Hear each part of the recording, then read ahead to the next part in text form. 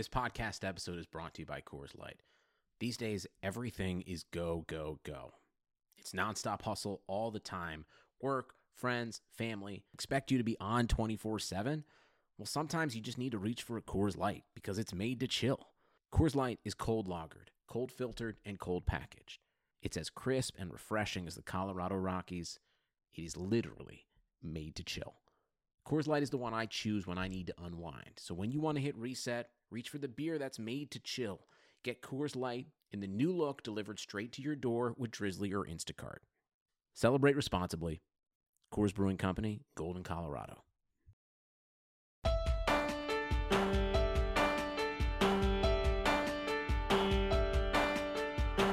Good morning, Equalizer Extra subscribers. It's time for another episode of the Equalizer podcast.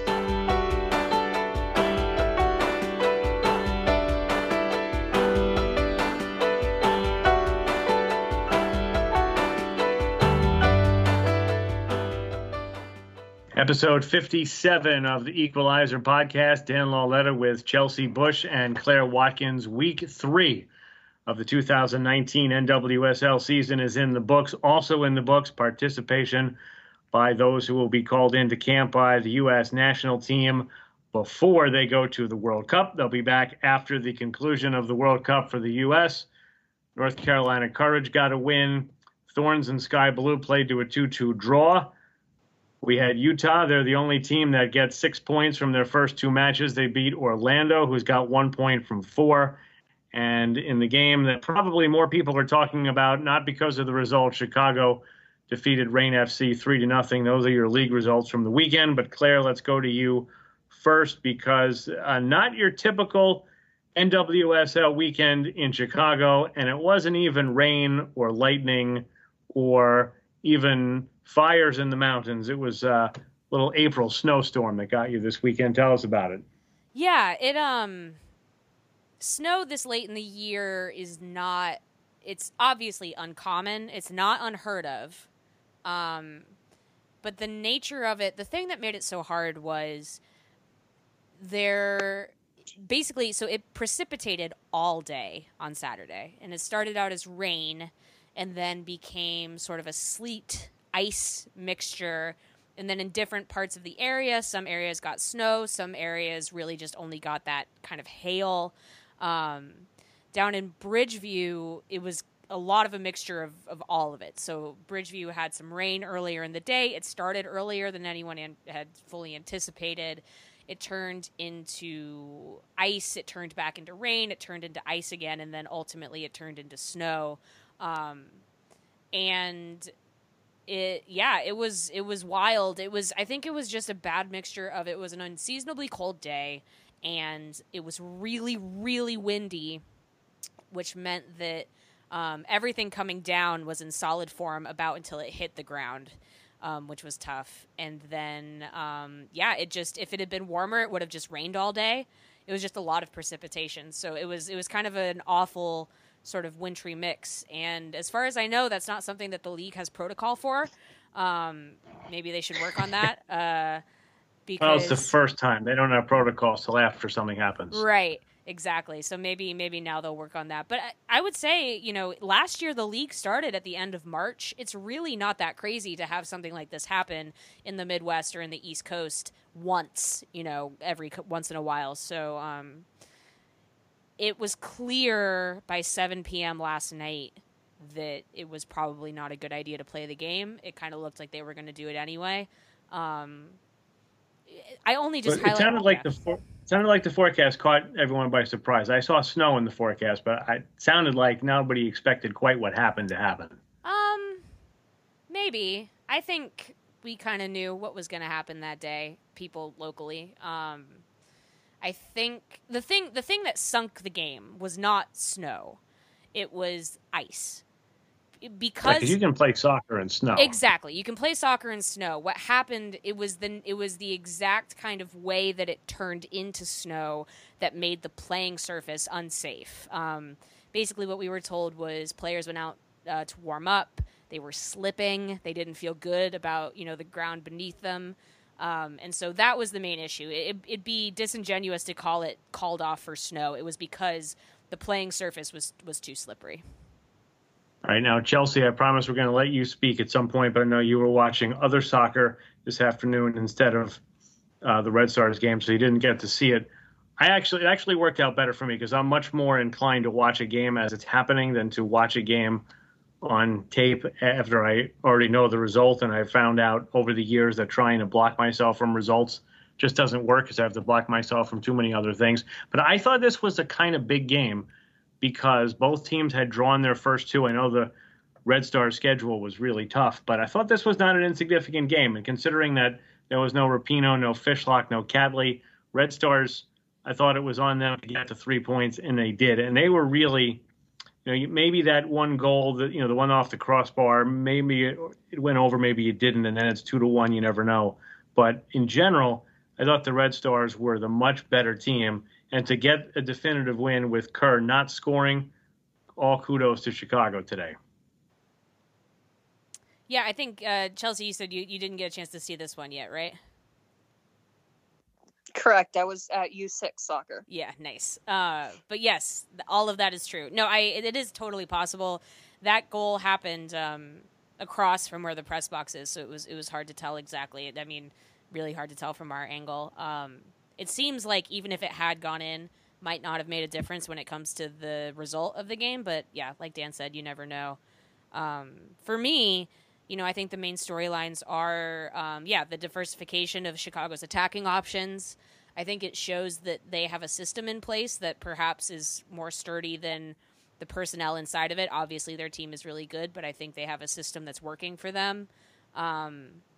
And I think the Reign look a little bit lost. And, yeah, they're missing some key pieces, but they left some wide open gaps today, and in the last half hour or so really kind of looked like they didn't know what to do to get a final push to get back into it.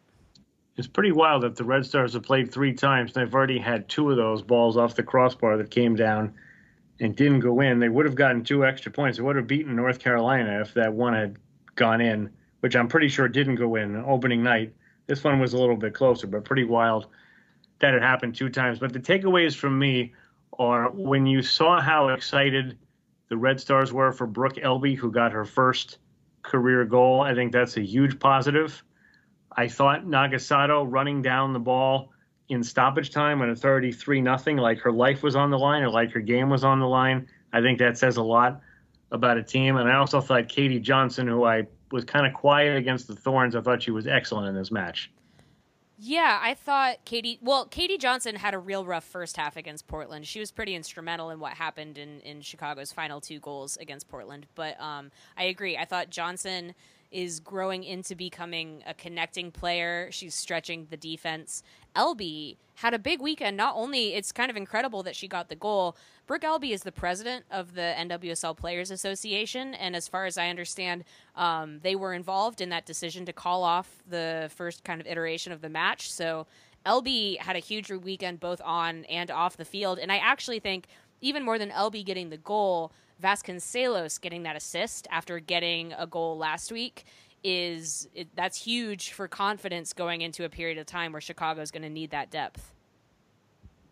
Absolutely. Chelsey, let's get you involved in the conversation. I know you didn't see Red Stars Reign, but what catches your eye at the end of the weekend? A couple of things. I thought that Orlando, even though they lost, was actually improved in some aspects, but their lack of production up top is very concerning. I noticed a lot of times they get one person who, a lot of like over the weekend it was just Chioma Bogugu. They get one player who gets the ball towards the end line, and then they just cross it into the box to nobody. There's nobody there. I mean, I think everybody knows crosses are generally fairly an inefficient way to score a goal directly from a cross. Usually it's if you get a goal off a cross, it's more often than not, it's like a rebound, a cleared up ball, but they can't cut it back because there's no one there. There's no one making trailing runs. So I think that's a big concern for Orlando. I think they're doing a little bit better, not getting completely pulled apart defensively. They had their moments. I actually think that Haley Kottmeyer should have saved that shot from Christen Press. I think she hesitated. That's one of the worst goals allowed by a keeper I've ever seen in NWSL. Yeah, she hesitated, and then that cost them. Otherwise, I think they come out with a 0-0 draw, and that's not the end of the world. I thought Ali Krieger had a really good match in that. I thought that the midfield was a little bit better. It's just they're not producing on the other end. I don't know why they are keeping so many players in their own defensive half, but nothing's going to happen for them if they can't score goals. I don't think they work for each other. I hear what you're saying, that they did some good things in the midfield and they kind of didn't get run off the pitch, but I came away very negative about them from that match. Not working for each other. Morgan passed up a couple of opportunities to make passes and took on defenders instead.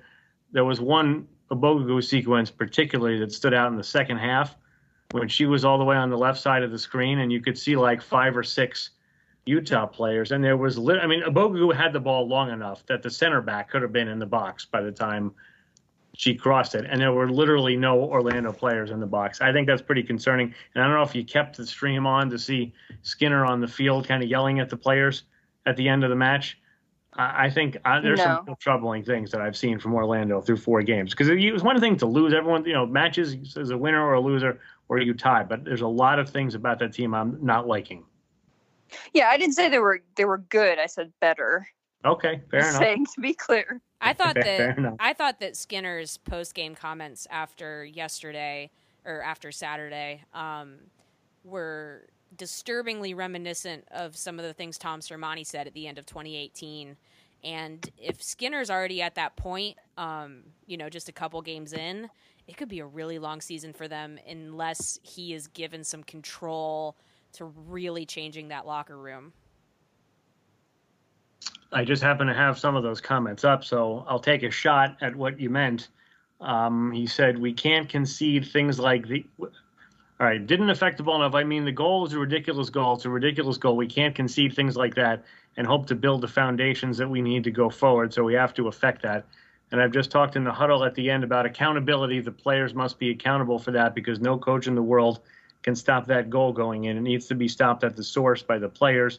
Second half, we looked much better, but we were just out of the game by that. I think that's supposed to be by then. We give teams too many leads, and that's what we need to fix. That's Mark Skinner after the Orlando game. Great goal by Press, by the way, in terms of taking the ball down and turning. But 3 players around, nobody necessarily stepped. We said that Kopmeyer was not good on the – she took like her first step was like she moved both feet at the same time. I don't know exactly what happened there, but – yeah, that's that pretty much what you were getting at on the comments? Yeah, the accountability comment, this basically him saying that he can train them, but he can't go play the game for them. I think that sentiment was one you also saw from Sermanni last year, where he said, we train, we put together scenarios. There's nothing a coach can do in game time if there are breakdowns on a personnel level. And I personally think that Orlando's roster is very spotty.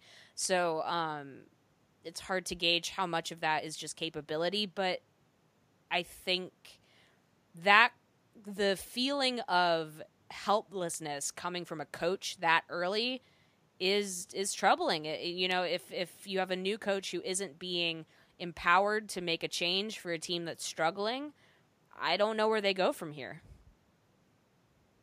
And also, can we talk about the fact that Christen Press, it's only been 2 games, but I don't remember the last time she's played this well and this complete in NWSL. I think this is her best season so far as a pro soccer player, combining national team and club level.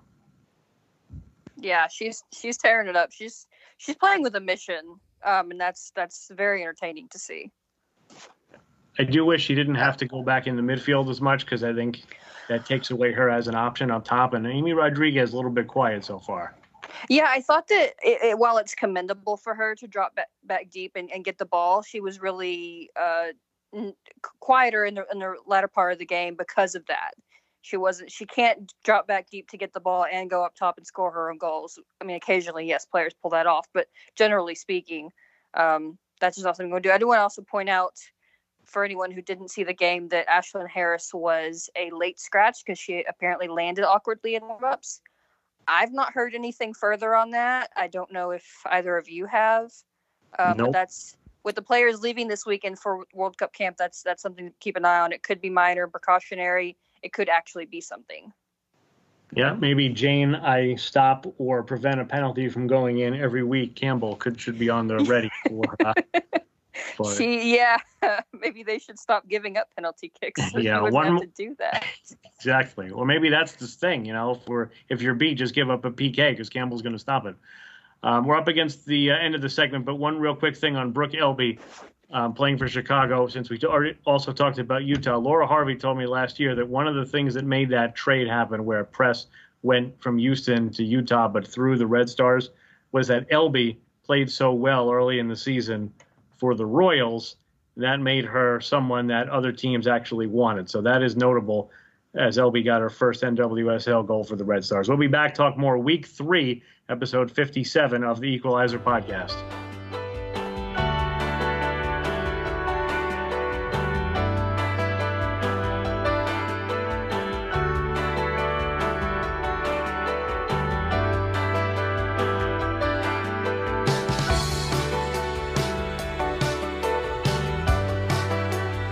Segment 2, episode 57 of the Equalizer podcast, and we would like to remind you to rate and review the Equalizer podcast. If you like what you hear, a positive rate and review can help get you more women's soccer content on the Equalizer, so rate and review the Equalizer podcast. World Cup rosters are coming. We know that the U.S.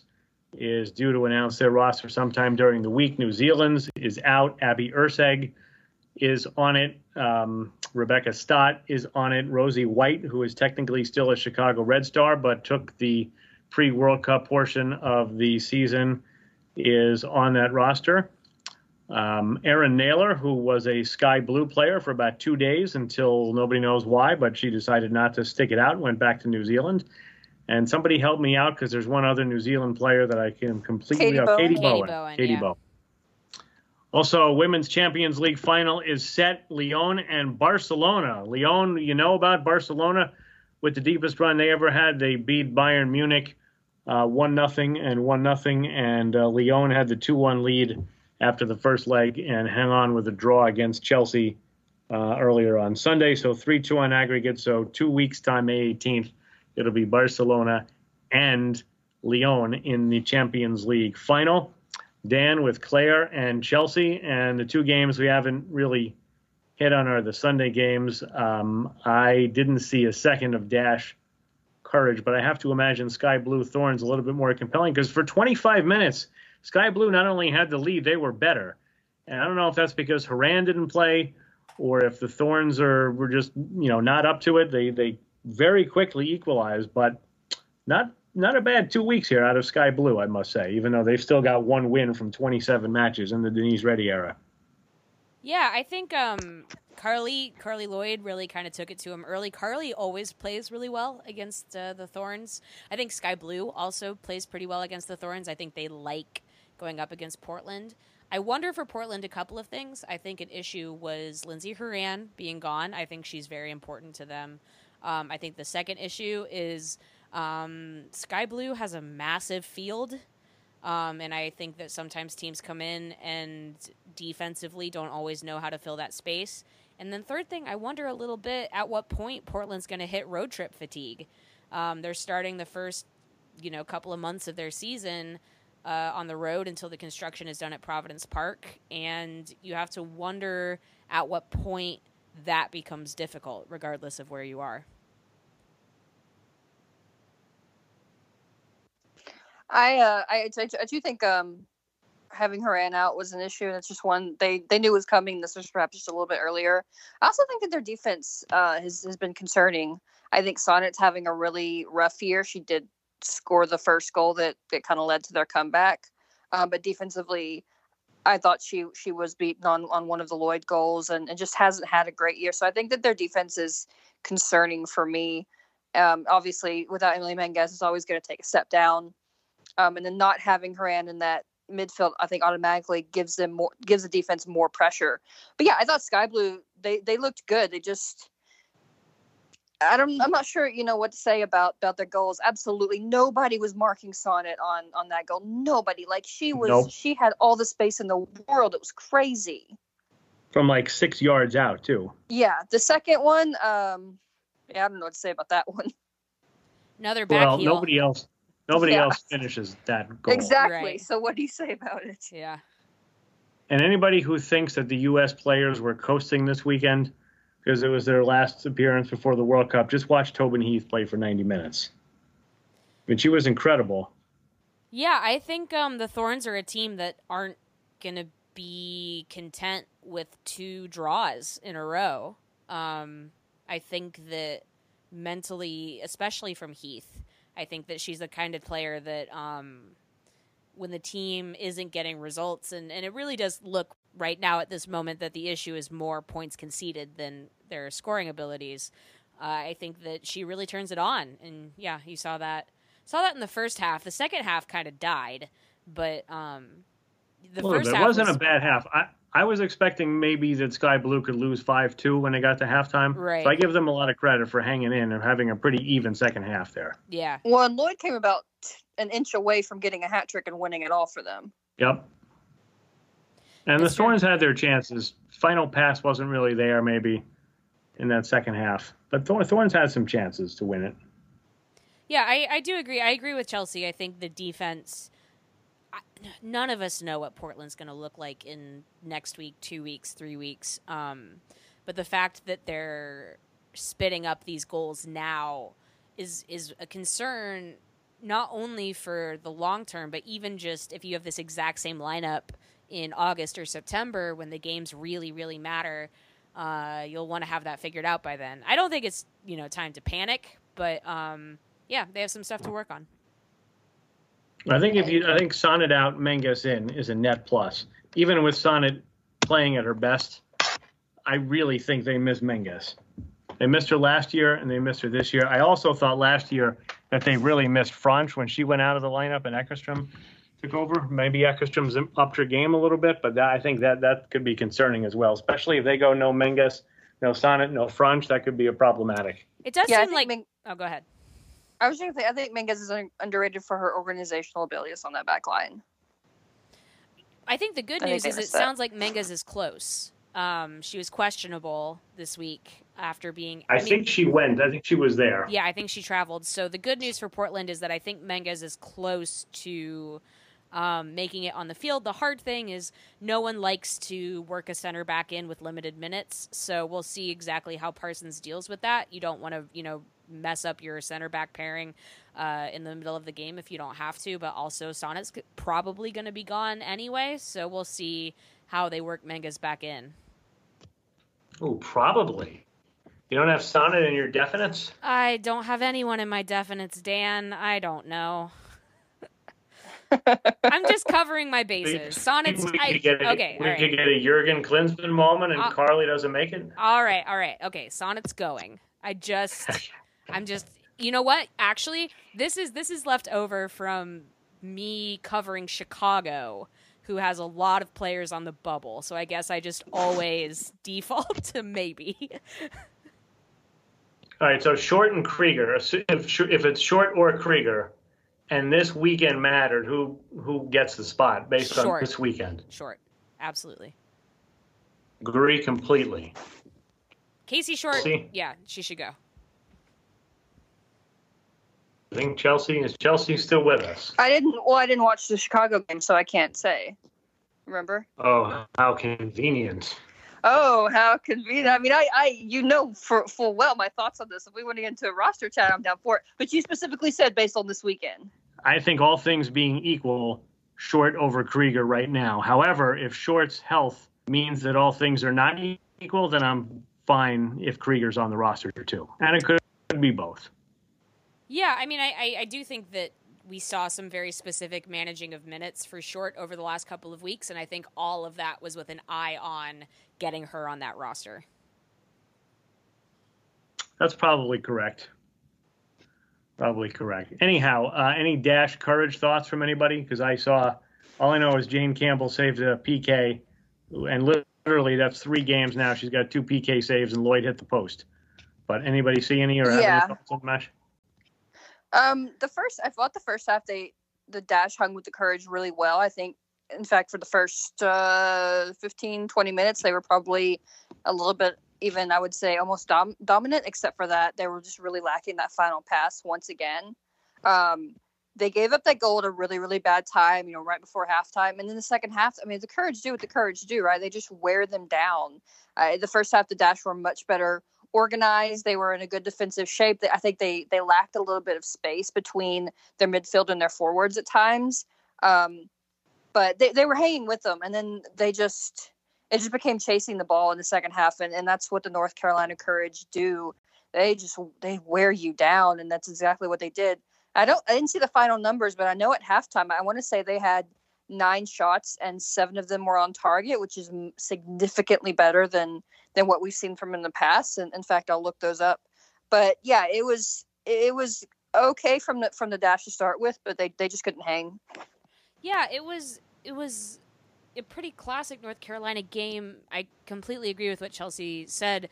The first half hour or so, the Dash looked good. They were moving the ball. They were penetrating. It was all very interesting. But they ended the half with no shots on goal. And I feel like this thing with North Carolina is there's always this feeling of potential for the teams playing them early on in the match. But if they can't capitalize on that, they're really in trouble. I mean, what we saw from Chicago in week 1 was they got that first goal. And that was the momentum that carried them for the rest of the match, even after they conceded. And so I think for the Dash, and I'm not sure I'm necessarily putting the Dash quite on Chicago's level yet, but I think if you're going to have a shot, you have to strike and strike well. And the Dash struggled with that, and then they just couldn't hold on. And North Carolina piled on as they do. And I, at this point, wonder how much we should rate all those extra goals. I don't know the difference of value in, all of the ways that North Carolina scores on you after they're already winning versus an actually competitive game. It was North Carolina was very good. Dunn had another fantastic match. You say Christen Press is having, one of her best seasons. I think Christen Dunn is playing out of her mind right now, and it's almost hard to see because she's on such a good team, but wow, is she really capitalizing on stuff for them. I was close to saying Press has been the best player in the league, and then Dunn snuck into my head, so I changed it to best 11 worthy or something, whatever I said. Right, both of them are playing lights out right now. So the thing with this game was it was very much, we know exactly who both of these teams are, and it kind of played out the way you'd expect. I'm fascinated to see what North Carolina looks like with all of their World Cup players gone. And we're still, I think we agree that Zerboni maybe still is a bubble player. Yeah. Yeah, I struggle with that because I know that I would take her, but I don't know if that means that she's going. Right. And I also want to point out that we had one of our off-season podcasts, we ended with come up with the crazy prediction for 2019. I don't remember what anybody else said. I don't even remember who I was on with that week. But mine was that the Courage would be under 500 after 4 matches. Officially wrong after tonight. So I just want to get that out there. Yeah, there you go. Yeah. I did look up the stats for that match. They ended with 20 shots, 13 on goal. So I think that is definitely better. Yeah, that's much better than what they've done in the past. Yeah. I also want to point out that as of this moment, the leader in the Golden Boot race is Christen Dunn, who's now going to go off to play left back at the World Cup. You know what, though? She doesn't work attacking, and the way Jill Ellis plays, I think she's in the right spot. She doesn't work. I don't know. She does not work in that 3-person midfield at all. I wouldn't be opposed to having her up top, although she's not going to knock out any of Rapinoe, Heath, or Morgan in their current form for the national team. Now, the thing is, she's not going to knock out Rapinoe, but if Rapinoe is injured or can't go 90, I would be fine with Dunn being the next in line, but you have enough outside backs. I also think, by the way, that O'Hara has looked really good in her limited minutes. Yeah, I think O'Hara's been great. I think she's looked good. Yeah. if I had my perfect world and I'm in the World Cup, I would start Casey Short at left back and put Crystal Dunn up top. But that's just me. I think I don't know if I put Dunn up top because I think Rapinoe and Heath are too good. I don't think she's better. But I'd have her as a sub up top, I guess is what I'm saying. Or you can, hey, why not make it a 4-4-2 at these last 3 games? Then you could get Dunn in the midfield. Yeah, you could, but she's pretty married to that 4-3-3 these days, I think. She certainly is. And I don't even think Jill Ellis would change the formation this close to the World Cup. But except when it's like random 10 minutes in the middle of the second half, and she just goes, buck wild. That's very true. All right, let's come back for one more segment. We'll take your questions, maybe some more World Cup roster talk as well. This is episode 57 of the Equalizer podcast.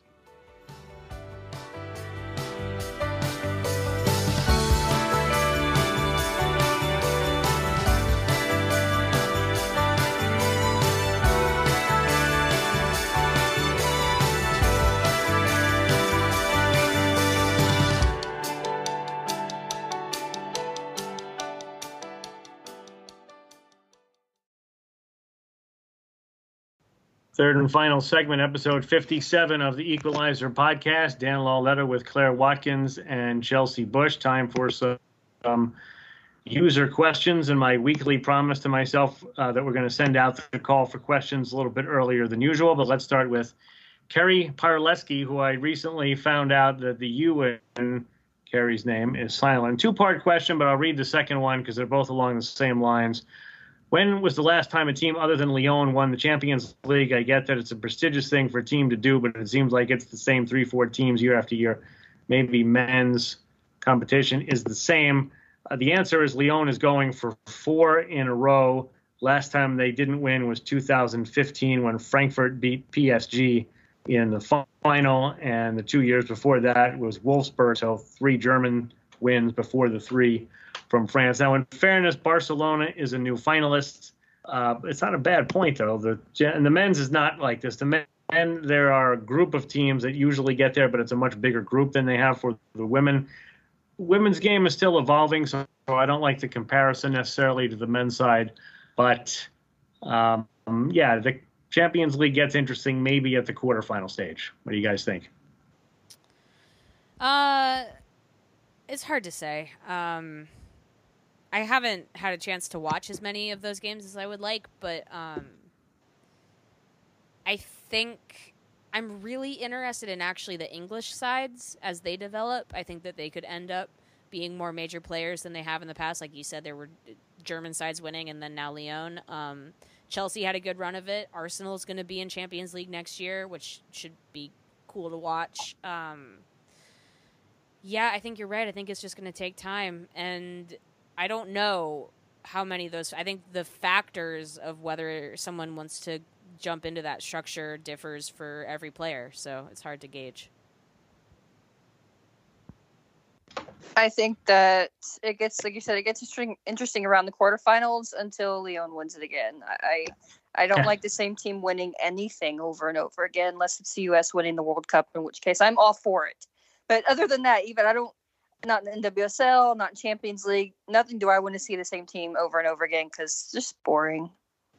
It's 11 straight years either a French team or a German team has won, and that French team is only Lyon. If anyone thinks PSG has won it, they've never won the Champions League. I also think let's get the leagues in better shape, and then that will, by default, make the Champions League better. Because if you think it's boring to watch Lyon win the Champions League, check out the goal differential they have in France. Moving on to the next question. This is a good one. Maya Hirschler. To what do you attribute the huge discrepancy between Alex Morgan's club and national performances? Chelsey, take the lead on this one.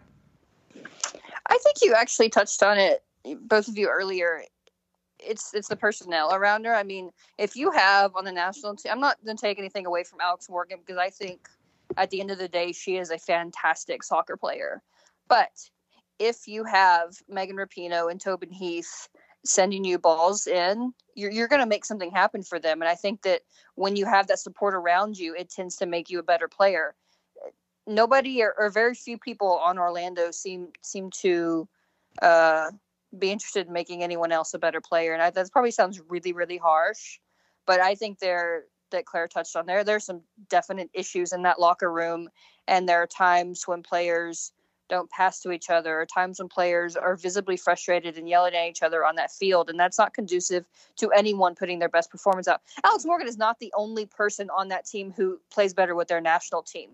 We've seen that from Alana Kennedy and Emily Van Egmond. We've seen it from Camilla. I'm not really sure what's going on with Marta lately. I think we always get the best that she can give. I'm just not sure what that is.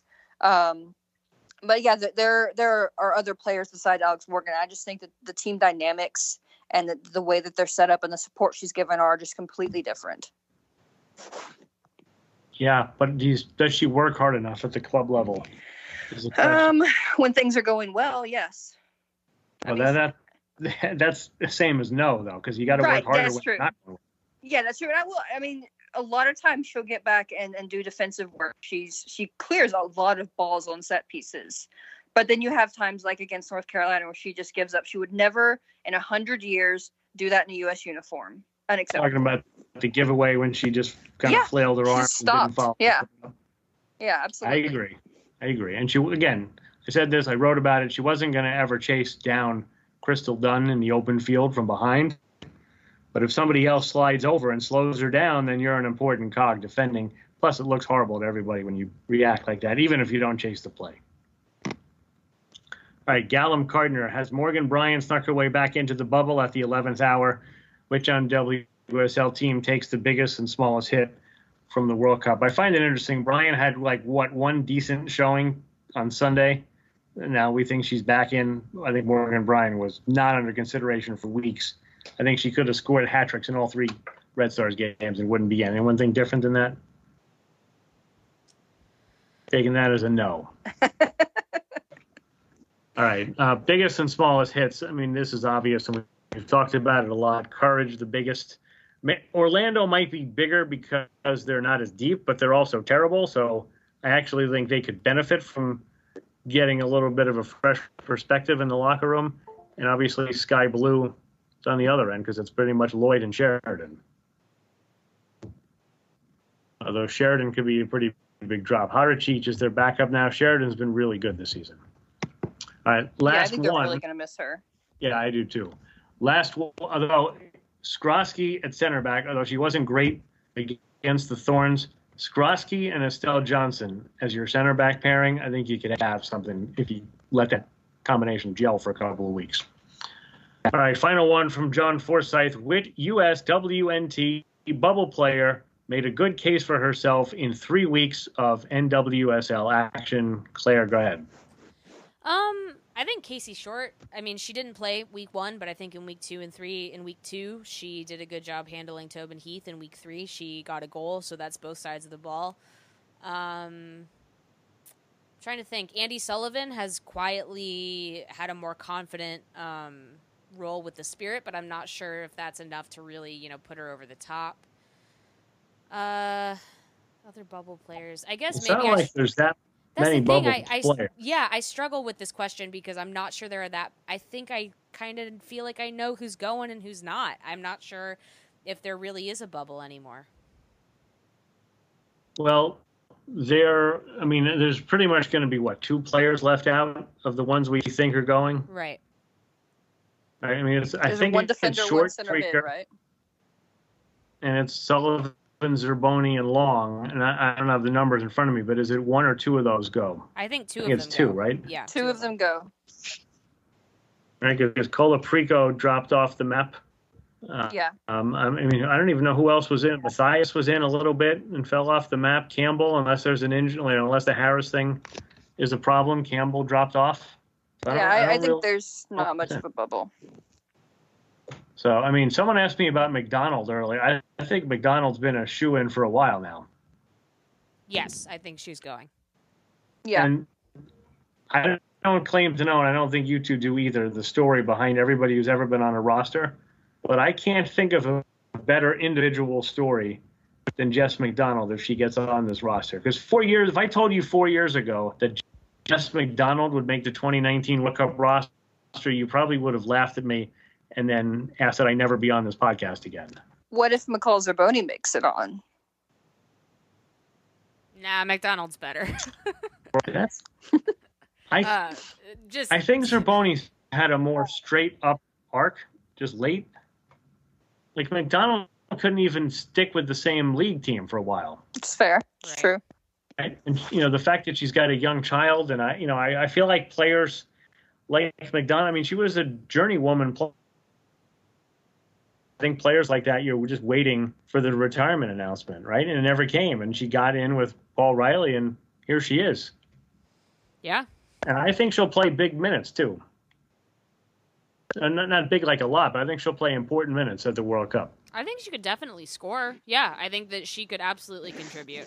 I feel good about McDonald. Yeah, I think she's going to be one of the later subs, but I think she's going to be put on to close the game out, and I think that's a very, very important role. Yeah. Absolutely. And, if you're lucky, you never need her to come on and score because you're not losing at that point in the match. And she may get a start if Ellis decides to, take one group match for some squad rotation, which you never know. Right. You never know. All right, a few minutes to go. If we want anything else catch anybody's eye for the weekend, or what do we expect when we get back with the roster drop? Well, I was gonna. The thing I just remembered. I don't know if we want to talk about this, but there's a group looking to expand in Connecticut. We dropped that. Equalizer dropped that earlier this week. If you haven't heard about that, go check that out. I think that was an exclusive for extra members. Does anyone have any thoughts about that? Well, it's nice to see that groups want to get into the league. And I stand by what I've always said, which is that this should not be the WMLS. So while I'm never going to be opposed if an MLS team owner wants to start a club, I want to always see independent teams in the women's league. Two things. I like that a group is being. I like everything that I've heard about what's going on behind the scenes, except for the fact that it seems like there's been some issues with the league office, and this announcement could have come. It hasn't even been officially announced yet, but it could have come earlier. The second thing I heard is that their colors are going to involve green, and I'm super, super excited about that. Me too. Yeah, I mean, I think there are definitely, I think people have some concerns about the kind of paper trail following this particular owner. But I think it's still early days. I mean, I guess maybe my question is, so we have an ownership group that wants to become part of expansion. We now have news running of it because I believe the group is having trouble communicating with the league. Regardless of maybe how you feel about the team possibility itself, I mean, that seems troubling. Yeah, it does. Yeah, I don't know who exactly at the league, because the league office is dwindling and not really catching up. So fascinating times in this league. Chelsey, did you have another topic also? I was just going to say, because I think we've all talked about this on earlier pods, that we expected Sofia Huerta to have a big season, and she really hasn't done that yet. She's been pretty quiet. Her one goal was off Estelle Johnson's back. Yeah. Which, hey, they all count. Got one more late question that came in, so let's hit that one. Do you think that Marta is finally aging? This is from Jordan Staub, by the way. Seems to me her play is still fantastic, but very reckless and emotional more often than not to begin the season already. I don't know if I agree about reckless and emotional, but I am starting to think that we may have seen the best of Marta, which is unfortunate, but you know what? It happens to everybody. All athletes get old. Yeah, I think we discussed this last season some, that we kind of, we're seeing her decline a little bit, but she still had moments of brilliance. And I don't even think yet this season we've even really seen moments of brilliance. It's just kind of normal play, which we don't expect from Marta. I don't agree that she's been reckless. I think she's showing her frustration, but she's not doing anything that Marta hasn't done a billion times in the past. And she's on a team that's also visibly frustrated from every other player. But I think she's declining. Here's what I said on my broadcast Saturday night, and also on a radio spot I did earlier Sunday. You watch Morgan and Marta, they haven't scored in 4 games, but I haven't seen any indication that they're going to score. No. Yeah. And Marta, I mean, to be fair, she's been played a little bit further back sometimes. She seems to kind of be moving around between that front line for Orlando and then being part of the midfield. So, but she's not really creating a lot either. She's just not being what we expect to see for Marta. And I think also teams are not giving her as much respect as they used to, not giving her as much space, not giving her as much attention because they're picking up on that. Yeah. All right, well, that's going to wrap it up for episode 57 of the Equalizer podcast. When next you hear from us, we should have a U.S. World Cup roster. Also, keep in mind that it's the roster of 23, but they can make changes up until the night before the first game, so nothing is locked in. If there's an injury, you can still make replacements up until the tournament starts, but we should have that. And the wilderness period in between U.S. national team players being in NWSL starts Friday night in Utah. For Chelsey and Claire, I'm Dan. Talk to you next time on the Equalizer podcast.